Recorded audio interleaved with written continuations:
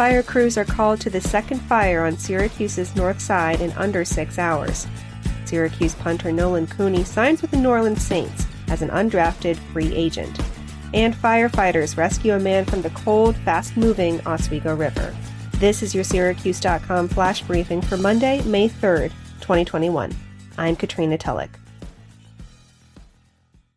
After battling a blaze Saturday morning on Syracuse's north side, fire crews were called to a second reported structure fire less than 2 miles away, according to Onondaga County 911 dispatches.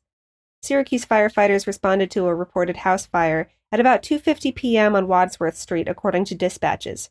The man was reported to still be in the home when the fire was reported by several people passing by the house.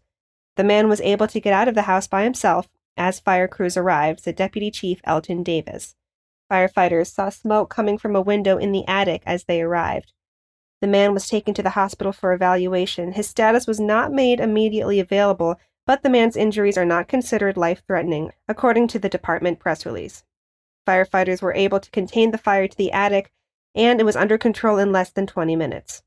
The cause of the fire is still under investigation. Syracuse punter Nolan Cooney has signed with the New Orleans Saints as an undrafted free agent. Cooney comes to New Orleans to compete with the former Penn State punter Blake Gillikin for the starting job. The Saints are looking for a new punter after releasing the 12-year veteran Thomas Morstead, who has been with the organization since 2009. Behind Cooney's leg, Syracuse finished top 15 nationally in net punting in his only season as the school's primary punter. No school punted more than the Orange last season, though teams played an unequal number of games because of the coronavirus pandemic. Cooney becomes the school's third consecutive punter to sign a pro contract. Riley Dixon and Sterling Hoffrichter were drafted in the 7th round in 2016 and 2020, respectively. The Saints also quickly signed former Syracuse defensive back Trill Williams after the draft concluded on Saturday evening. And firefighters rescued a man from a cold, fast-moving river early Sunday in the city of Oswego. A passerby called 911 around 3:45 a.m. after spotting a man in the Oswego River. Firefighters launched a drone and, with the help of thermal imaging, found the man.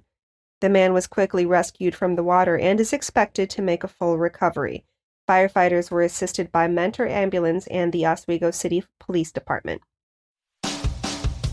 That is your Syracuse.com flash briefing for Monday, May 3rd, 2021. Have a great day.